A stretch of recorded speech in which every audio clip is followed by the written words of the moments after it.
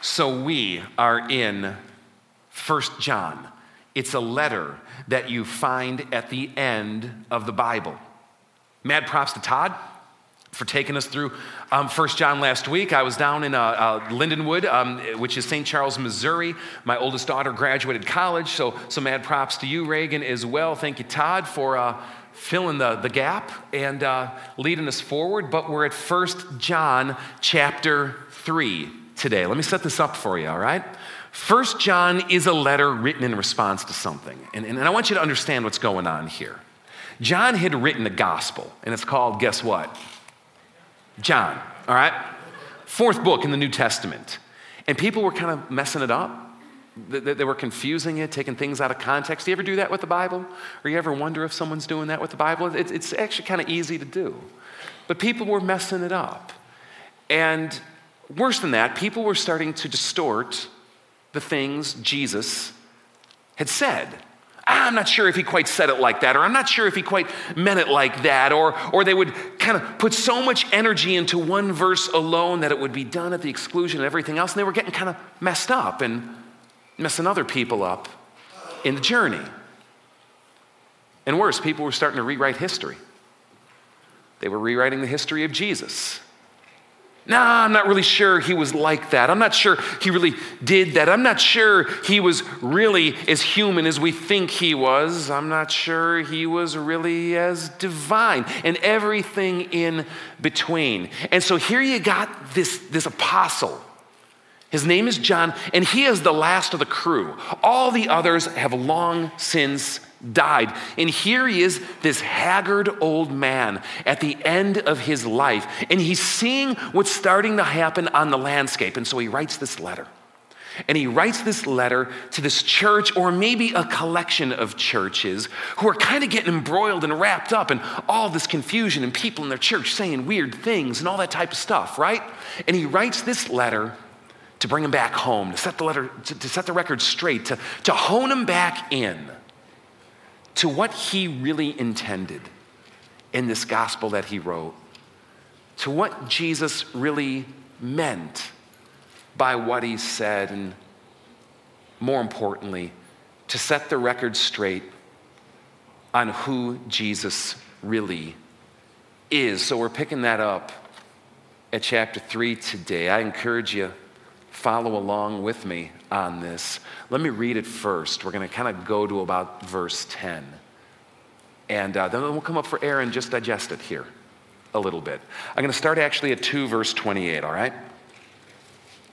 And now, loved ones, continue in him, so that when he appears, we may be confident and unashamed before him at his coming. If you know that he is righteous, you know that everyone who does what is right has been born of him. How great is the love the Father has lavished on us, that we should be called children of God. And that is what we are. The reason the world does not know us is that it did not know him. Dear friends, now we are children of God. And what we will be has not yet been made known. But we know that when he appears, we shall be like him, for we shall see him as he is. Everyone who has this hope in him purifies himself, just as he is pure. Now, everyone who sins breaks the law. In fact, sin is lawlessness. But you know that he appeared so that he might take away our sins, and in him is no sin. No one who lives in him keeps on sinning. No one who continues to sin has either seen him or known him. Loved ones, do not let anyone lead you astray. He who does what is right is righteous, just as he is righteous. He who does what is sinful is of the devil, because the devil has been sinning from the beginning. The reason the Son of God appeared was to destroy the work of the devil. No one who is born of God will continue to sin, because God's seed remains in him. He cannot go on sinning because he has been born of God. This is how we know who the children of God are and who the children of the devil are. Anyone who does what is right is not a child who does what is right. Anyone who does not do what is right is not a child of God, nor is anyone who does not love God, his brother. So, I set the stage. We kind of got the things there. I encourage you to keep it open because we're going to go back and look at some of it. But let me kind of unpack this for you because the Bible can turn into a lot of words while the mind starts to drift. It is predicated in one central truth. Jesus is coming back. He is returning. It is considered such a central belief of the Christian faith that from the very beginning, those early followers of Jesus even codified it into these creeds that people continue to say in every single Christian church or that undergird every single church to this day. Let me give you one example. This is called the Apostles' Creed. It goes way back when, maybe to the 2nd century AD or something like that. Do you remember where it picks up? And I believe in Jesus Christ, his only Son, our Lord. Can you kind of do this on autopilot with me? Let's see if you can.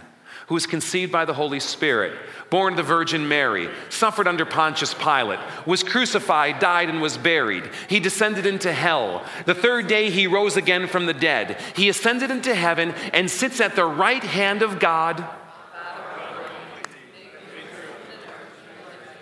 Oh, you guys went off the rails. From thence he will come to judge the living and the dead. I mean, there's a lot you can say about Jesus. How do you boil it down? Well, they said we want to get some really central things on the map here when we try to do summary statements or the Spark Notes edition. Okay, I believe in Jesus. Who is he? He's God's Son, his only Son, and he's our Lord. Okay, we want to know that he was conceived by the Holy Spirit. There's something miraculous and divine about this guy. But we also want to know that he was born of the Virgin Mary, that he's human in every conceivable way, right? That he suffered in real time and real space under a guy named Pontius Pilate, just like you and I can suffer, and you can go verify the record in case you think it's made up. He died. He was buried. He descended into hell. 3 days later, boom, he's back, risen, baby, in the flesh. And later he ascends into heaven. He's sitting at the right hand of God, ruling this universe. And the day is coming when he is going to return. For those first Christians, those were the things to drill into. Those were the defining aspects of life to shape your faith, to live in such a way of knowing that Christ is on the throne and Christ is coming back. Everything John is going to talk about spills out of that. If you followed my lead and kept this still open, look at 2:28 again. John says, continue in him, and who? In Jesus.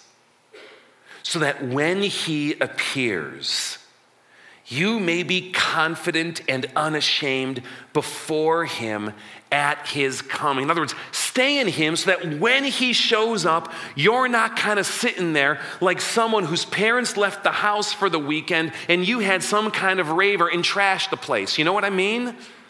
Stay in him so that when he shows up, you can stand before him with clear conscience, confidently, looking forward to the day and not dreading the day, hoping for it and yearning for it. We were talking about this at 9 a.m. Like someone looking forward to their wedding day. Are you with me? I love the language that it uses. When he appears. Sometimes the Bible will talk about Jesus coming as though he is someone coming from a far distance. And that might be the case. Never really sure how close geographically heaven actually is. You know? But I think we're all inclined to think it's like, well, I don't know, I got to travel through space for a while and then you finally show up. It's like going out to Wall Drugs. You just keep seeing the billboards, 500 more miles, and it doesn't ever get any better. But sometimes the Bible talks about this in a different kind of way. It'll talk about Jesus appearing. And have you ever had those moments where there's something right before your face and you didn't even realize it? And then suddenly your focus shifts. Or suddenly something occurs and you're able to see differently. And you realize he has been right there all along. And you just haven't seen him. It reminds me of those old magic eye things that were popular back in the 90s. You old people, do you remember those kinds of things? Where you'd look at like this digitally printed picture or map and it just looked like blur, but you would have to get your eyes to focus just slightly differently and suddenly like this three-dimensional picture. Remember these things? All right. Sometimes I wonder if it's like that with Jesus. I am nearer than you think. I'm right here with you and by your side. But the day is going to come when your focus is going to shift. And I am going to allow you to see me, and you will realize that I have been there the entire time. But now you're just seeing differently. I think of those post-resurrection appearances of Jesus. You know, those times you could read about in the Bible when Jesus was like appearing to people after he rose from the dead and like people didn't even realize it. Like Mary is there literally outside of his tomb on the day he rose, and Jesus is right there, and it's Jesus, and she thinks he's a gardener and doesn't even realize it's him because she isn't seeing quite clearly. Think of Jesus like popping on the road. He's like going on that pilgrimage with those two guys towards Emmaus. And he starts chatting with them and he's like totally stringing them along. It's great.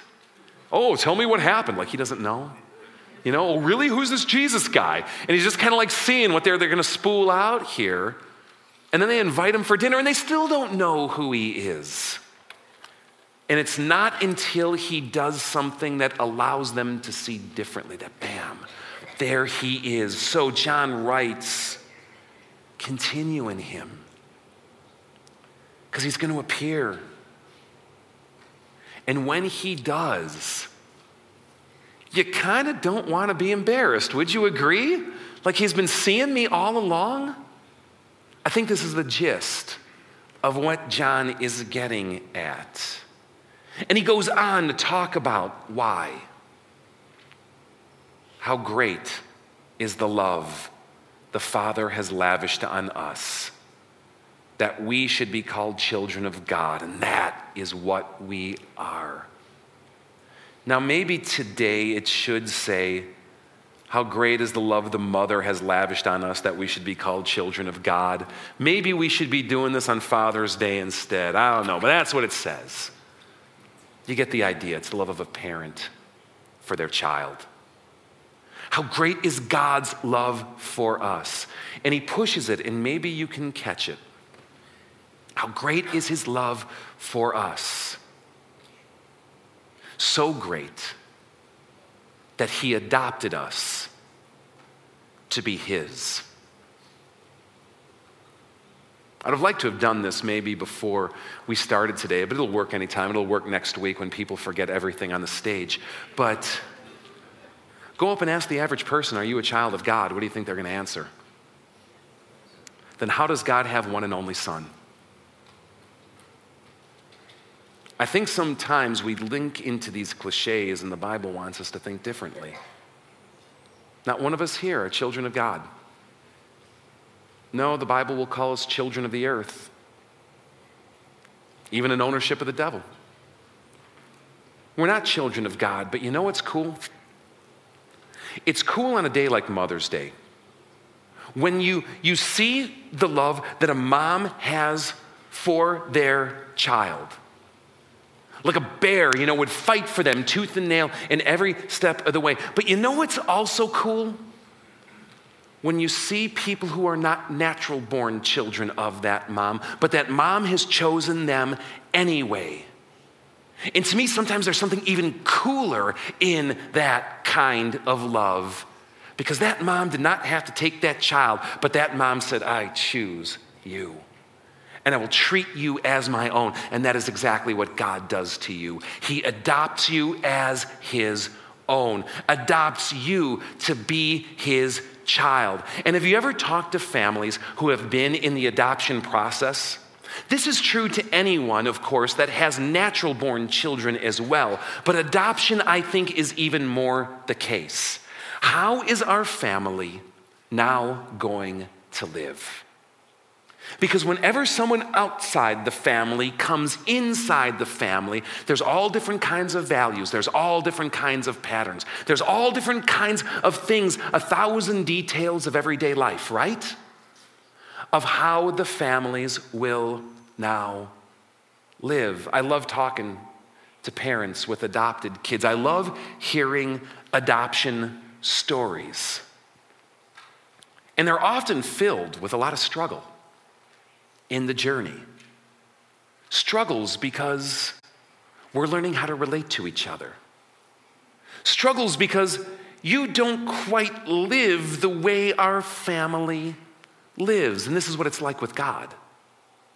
God goes out and starts adopting people of every stripe and variety. God has adopted you, and he brings us together in his family. And what John is saying is, now you've got to learn how to live.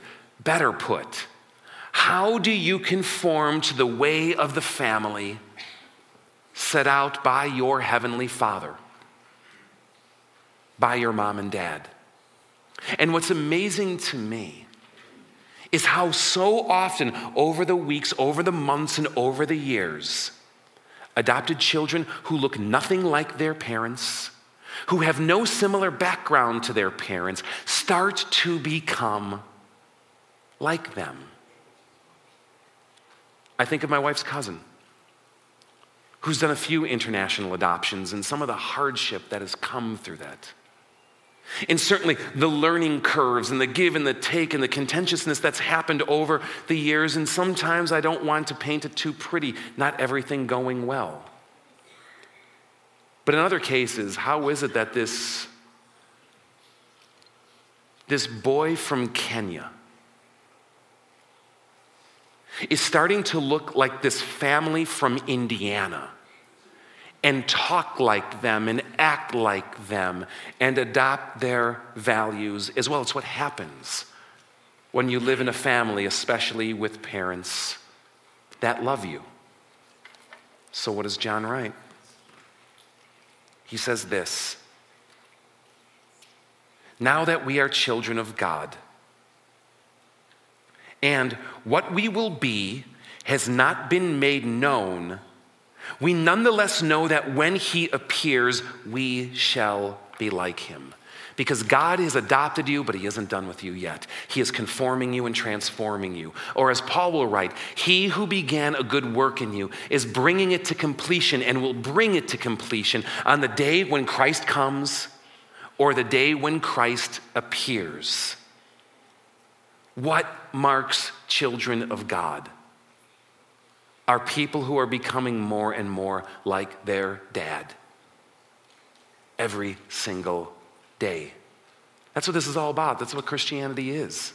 God adopting you and then saying, be like me. God has one and only Son, and his name is Jesus, and he is like his dad. And God wants to make you like him too. And that's how we know whose children we are. Are we people coming to be more like our spiritual parent? Or are we people adopting the attitudes and actions, values and lifestyles